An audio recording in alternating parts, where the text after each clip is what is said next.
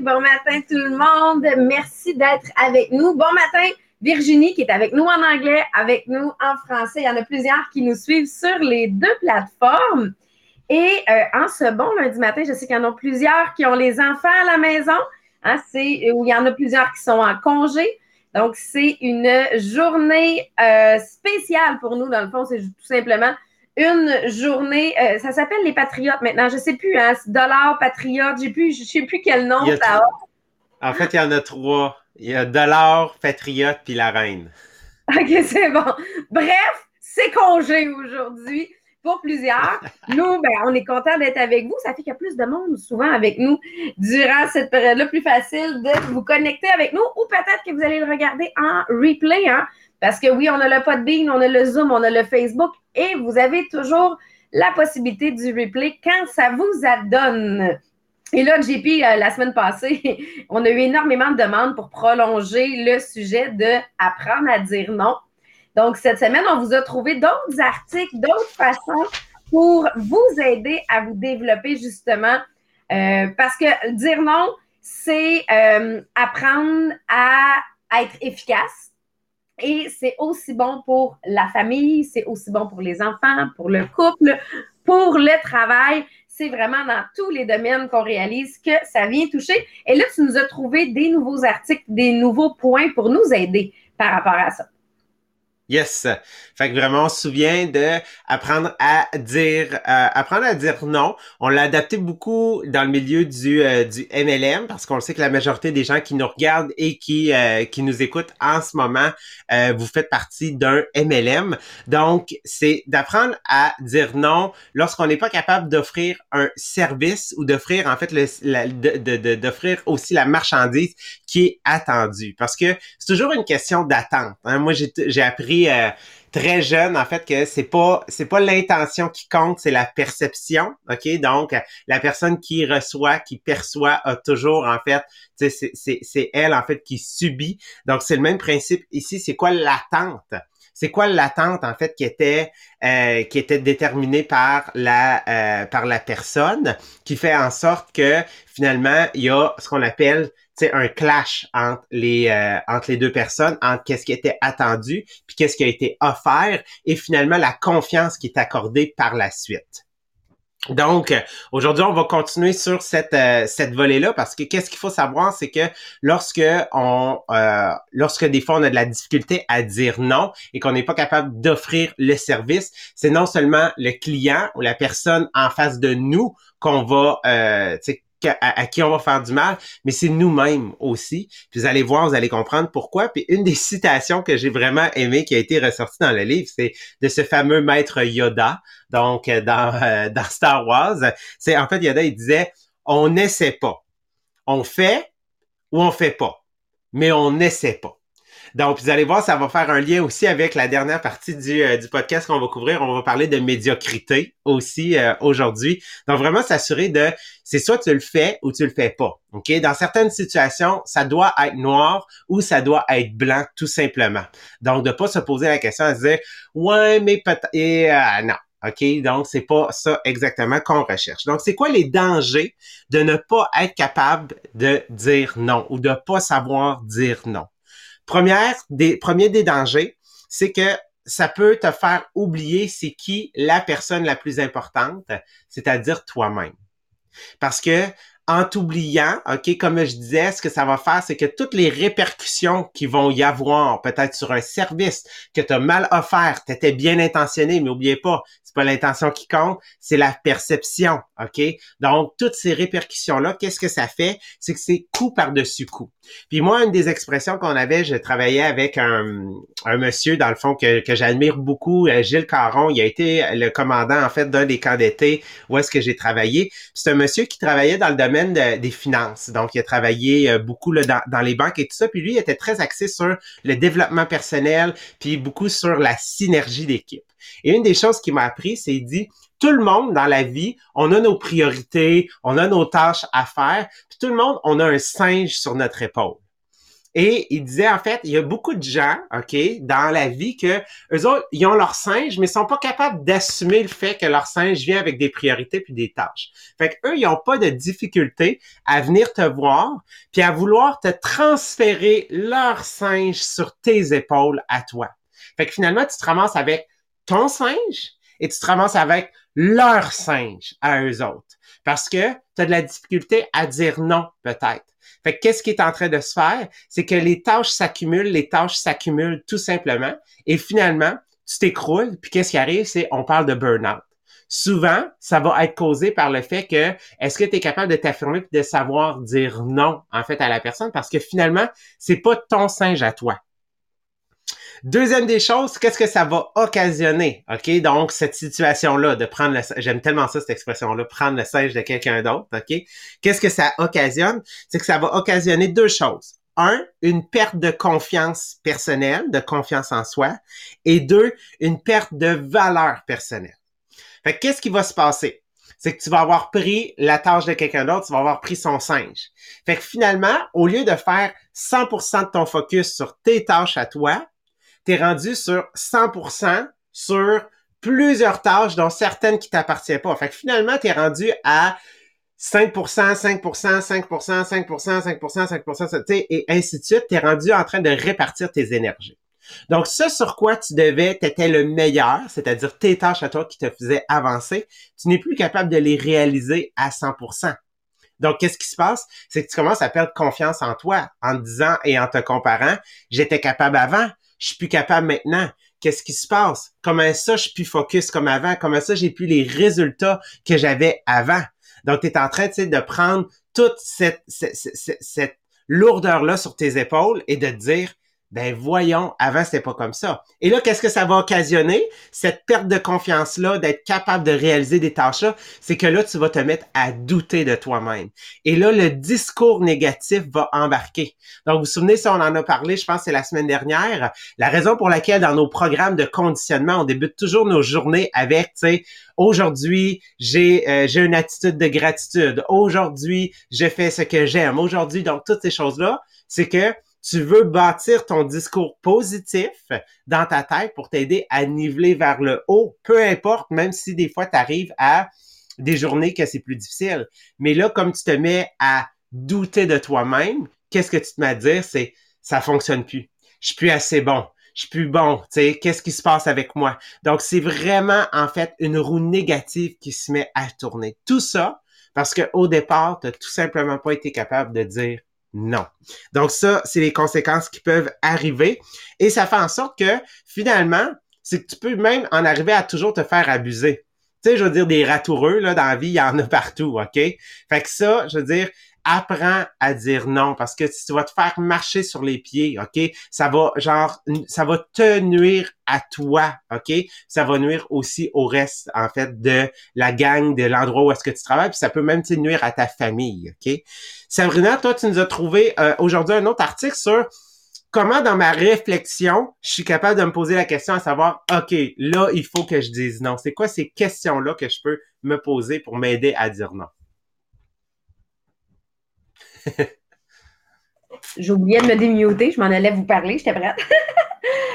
Puis là, c'est le fun parce que justement, là, dans le Podbean, il y en a qui disent oui, il y en a tellement des gens qui, une fois qu'ils réalisent que tu n'es pas capable de dire non, vont abuser de ça.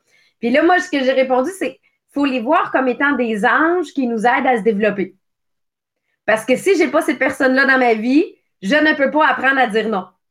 Si j'ai pas des demandes, je ne peux pas apprendre à dire non. Et j'ai trouvé un super bel article que j'ai mis sur le groupe inspirationnel qui va, vous allez voir apparaître durant la journée, qui est, dans le fond, 4 questions à se poser avant de dire oui ou de dire non. De cette façon-là, là, c'est que ce qu'ils viennent nous dire, première des choses, c'est réponds pas tout de suite. Arrête de répondre sur le réflexe parce que sur le réflexe, tu vas tout de suite probablement dire oui si c'est ton réflexe de base. Ou si toi, ton réflexe de base, c'est de toujours dire non, tu vas toujours dire non. Mais de prendre le temps d'évaluer la tâche ou d'évaluer la situation avant de répondre. Fait que la première chose, c'est laisse-moi te revenir d'ici demain. Donne-toi 24 heures. Et ça, ce 24 heures-là va faire que ça va être un vrai oui ou un vrai non. Mais que tu vas vraiment avoir le sentiment de faire la tâche pour les bonnes raisons. Puis, tu sais, ça vaut autant pour avec les enfants, avec le conjoint, pour un projet, de ne pas agir sur l'effet de l'émotion. Donc, premièrement, la première question qui veut se poser, c'est quoi ma crainte si je dis non? Est-ce que ma crainte est qu'est-ce que les gens vont dire, qu'est-ce que les gens vont penser à j'ai dit non? Ou est-ce que c'est la crainte et par rapport à la tâche? Parce que là, déjà, ça te permet d'évaluer est-ce que c'est ma peur du jugement qui fait que je ne veux pas dire non ou c'est ma peur de ne pas être capable de faire la tâche ou la peur de la tâche en soi? Parce que si c'est seulement la peur du jugement qui fait que je dis non, ben c'est là que ma confiance en moi, je dois la travailler parce que ça veut dire que je ne suis pas capable de la rentrer, cette tâche-là, dans mon horaire. Ça veut dire que c'est simplement la peur du jugement. On avait donné des phrases la semaine passée qui venaient aider en disant ça me ferait vraiment plaisir, mais cette semaine, ça ne rentre pas dans mon horaire. Donc là, à ce moment-là, ça vient montrer vraiment la réalité de c'est pas que je veux pas t'aider, mais c'est vraiment que je suis pas capable de le rentrer dans l'horaire. Et des fois, ça vient déculpabiliser par rapport au jugement. La deuxième question qu'il faut se poser, c'est quoi les risques réels si je refuse, si je dis non? Est-ce que ça fait qu'il y a quelqu'un qui va perdre sa job? Est-ce que ça fait qu'il va y avoir un événement où il n'y a personne qui anime et qu'on est obligé d'annuler l'événement? Est-ce que ça va faire... Ou c'est simplement que, ben non, il n'y aura pas... Tu sais, je vous donne un exemple, là, parce que les enfants sont super bons pour faire des demandes. Là, hein? On ne se le cachera pas. Là. Donc, si je dis non à la demande de mon enfant, est-ce que c'est juste que là, ils n'auront pas d'activité puis ils vont tourner un peu en rond? Ou est-ce que ça peut avoir une conséquence à long terme? Fait que c'est là que des fois, de venir évaluer quelle est la réelle conséquence. Et des fois, on se sent comme sauveur. Il y a le triangle de Cartman qu'on appelle, où on a le sauveur, on a la victime et on a le persécuteur. Mais souvent, les gens qui ont de la difficulté à dire non, c'est des gens qui se trouvent dans la catégorie sauveur. C'est quoi les gens dans la catégorie sauveur? C'est qu'à la limite, on ne te l'a même pas demandé encore, puis tu t'es quasiment offert pour le faire. Même si ça ne t'adonnait pas. Pourquoi? Juste parce que tu as l'impression qu'ils ont besoin de toi. Dans la catégorie sauveur, on va aussi avoir le principe de si moi je ne le fais pas, ils vont être ben trop dans la merde, il n'y a personne d'autre qui va pouvoir le faire. Fait que ça, c'est d'avoir l'impression que tu es la seule personne qui peut accomplir cette tâche-là. Ça, ce qu'ils disent, c'est parce que là, il faut que tu apprennes qu'il y a des gens autour de toi qui sont aussi bons que toi et qui vont pouvoir l'accomplir aussi. Fait que ça, c'est vraiment de dire quelle est la réelle conséquence. S'il y a une réelle conséquence, puis que tu vois que on va annuler, exemple, un événement, ben là, ça se peut que tu dises, mais non, mais pour cette fois-ci, même si ça rentre serré dans mon horaire, je vais le faire. Je ne vais pas amener cette conséquence-là. Mais si tu vois qu'il n'y a pas de conséquences, puis que dans les faits, à la limite, il n'y a même pas d'urgence, c'est là que ça permet d'évaluer. La troisième question qu'on se pose, c'est quoi le coût si je dis oui? Parce qu'il y a toujours un coût à mon oui. Est-ce que mon coût, c'est, ben, je vais avoir moins de temps pour faire ma propre job, mais je vais être capable de la faire pareil? Ou est-ce que mon coût, c'est, je ne serai pas capable de faire ma propre job, puis je vais perdre des clients? Est-ce que mon coût, c'est, je ne vais pas faire un souper en famille, mais que dans le fond, les enfants, ça ne leur tentait pas tant d'être avec nous autres à soir? Ou est-ce que le coût, c'est je suis obligée d'annuler un week-end avec ma famille? Tu sais, vous comprenez qu'il y a une conséquence à chacun. J'évalue quelle est la conséquence. Si la conséquence me convient, pas de problème. Tu sais, c'est là parce que quel est le gain que je vais avoir en le faisant aussi? Il faut voir que je vais me développer. Tu sais, il y a des choses qui vont venir. Donc, quel est mon coût, que ce soit positif ou négatif? Et la dernière question, est-ce que je suis la bonne personne pour faire cette tâche-là? Parce que ça se peut qu'on te l'ait demandé, mais que tu ne sois pas la bonne personne. Si tu n'es pas la bonne personne, aie l'humilité de le dire. Je ne peux pas le faire, je n'ai pas les compétences. Parce que là, ce qui va arriver, c'est que tu vas être incompétent dans ta tâche, tu vas faire une tâche que tu ne donneras pas les résultats attendus. Tu ne seras pas capable de répondre aux attentes parce que tu n'es pas la bonne personne pour le faire. À ce moment-là, tu peux aider à trouver la bonne personne pour le faire. Fait que vous comprenez que si pour chaque situation, tu te prends un 24 heures et que tu te poses ces 4 questions-là, le moment où tu dis oui, c'est un vrai oui. Et le moment où tu dis non, c'est un vrai non. Il n'y a pas de ah, j'ai dit oui, mais j'aurais pas dû. Ah, j'ai dit oui, puis tu réalises que tu as quelque chose en même temps, puis finalement, tu n'es pas capable de l'accomplir parce qu'il n'y a rien de pire. Là, je vais donner l'exemple encore avec les enfants. Il n'y a rien de pire que de dire à des enfants, on va faire telle activité aujourd'hui, et que tu leur annonces 2 heures plus tard que non, on ne la fait pas, maman, elle avait oublié qu'il y avait telle chose à faire. Là, tu viens de tuer les attentes de tes enfants. Là. La prochaine fois où tu lui dis, je vais faire ça, il ne te croit plus. Là. Ça, c'est comme dire à ton chum, ah oui, oui, moi, je ne travaillerai pas aujourd'hui. Puis là, finalement, tu es sur ton téléphone toute la journée. La prochaine fois où tu vas lui dire, je ne travaille pas, il ne te croira pas. Donc, quelle est vraiment là, d'évaluer en 4 étapes au fur et à mesure. Et là j'ai vu JP, là, il y a plein de commentaires, je vais aller lire après ça les commentaires sur Podbean. Mais oui, de prendre le temps d'évaluer, puis après ça, ça sera un vrai oui ou un vrai non, mais pour les bonnes raisons. C'est surtout ça. Yes. Merci Sabrina, puis on va continuer parce que au-delà de ces questions-là, en fait, il y a des techniques qu'on peut utiliser pour être capable d'en arriver à dire non. Donc, cet aspect de réflexion-là, c'est hyper important parce que pour l'humain, c'est ce qu'on appelle en fait de la métacognition. Donc, ça veut dire de réfléchir à ce que je suis en train de faire, réfléchir à ce que je pense, puis réfléchir à ce que je veux vraiment. Parce que en réalité, dire oui, c'est pas, tu sais, là, on n'est pas en train de vous dire arrêtez de dire oui. C'est pas ça qu'on est en train de dire, là, OK? Mais c'est plutôt de apporter à votre réflexion. On vous parle des 5 grands rêves depuis le début, en fait, du livre qu'on couvre, là, les 5 grands rêves de vie. On vous parle de votre raison d'être. La question qui, en fait, qui englobe toutes celles-là que Sabrina est en train de couvrir, c'est en disant oui, est-ce que je suis aligné avec mes objectifs, mes rêves, puis mon pourquoi? En disant non aussi, est-ce que je suis aligné avec mes rêves, mes objectifs et mon pourquoi? Des deux côtés, il faut que tu te poses la question pour pouvoir t'orienter parce que ça se peut qu'à un moment donné, tu dises faut que je dise oui parce que ça, cette étape-là, cette tâche-là va m'aider à progresser, à atteindre un de mes objectifs. Et que oui, c'est une tâche qui se rajoute par-dessus tout ce que tu avais, OK? Puis que tu sens une petite lourdeur, une certaine pression. C'est de la bonne pression, OK? C'est du bon stress ici. C'est ce que tu as besoin parce que ça va te permettre de progresser parce que c'est aligné avec ce que tu veux vraiment. Donc, voici 3 techniques pour pouvoir, en fait, vous permettre de dire non. La première technique, c'est ce qu'on appelle la technique du disque rayé. Non, merci, ça va. Je te remercie, c'est bon, ça va être correct. Ah non, j'aurai pas le temps aujourd'hui. Non, c'est correct. Merci de ton offre. OK? Donc, d'utiliser cette technique-là. Puis, je donnais l'exemple à Sabrina. Moi, je me souviens, dans un de mes stages, d'avoir appliqué la technique du sors, tu sors.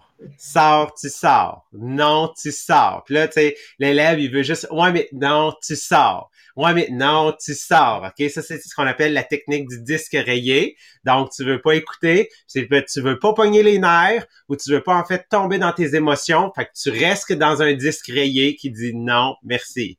Non, merci. Ça me rappelle tellement des souvenirs de profs, cette partie-là, mais c'est vrai parce que c'est la façon de ne pas embarquer dans l'argument. Parce que à partir du moment où tu embarques dans l'argumentation, là, le problème vient de commencer. Là.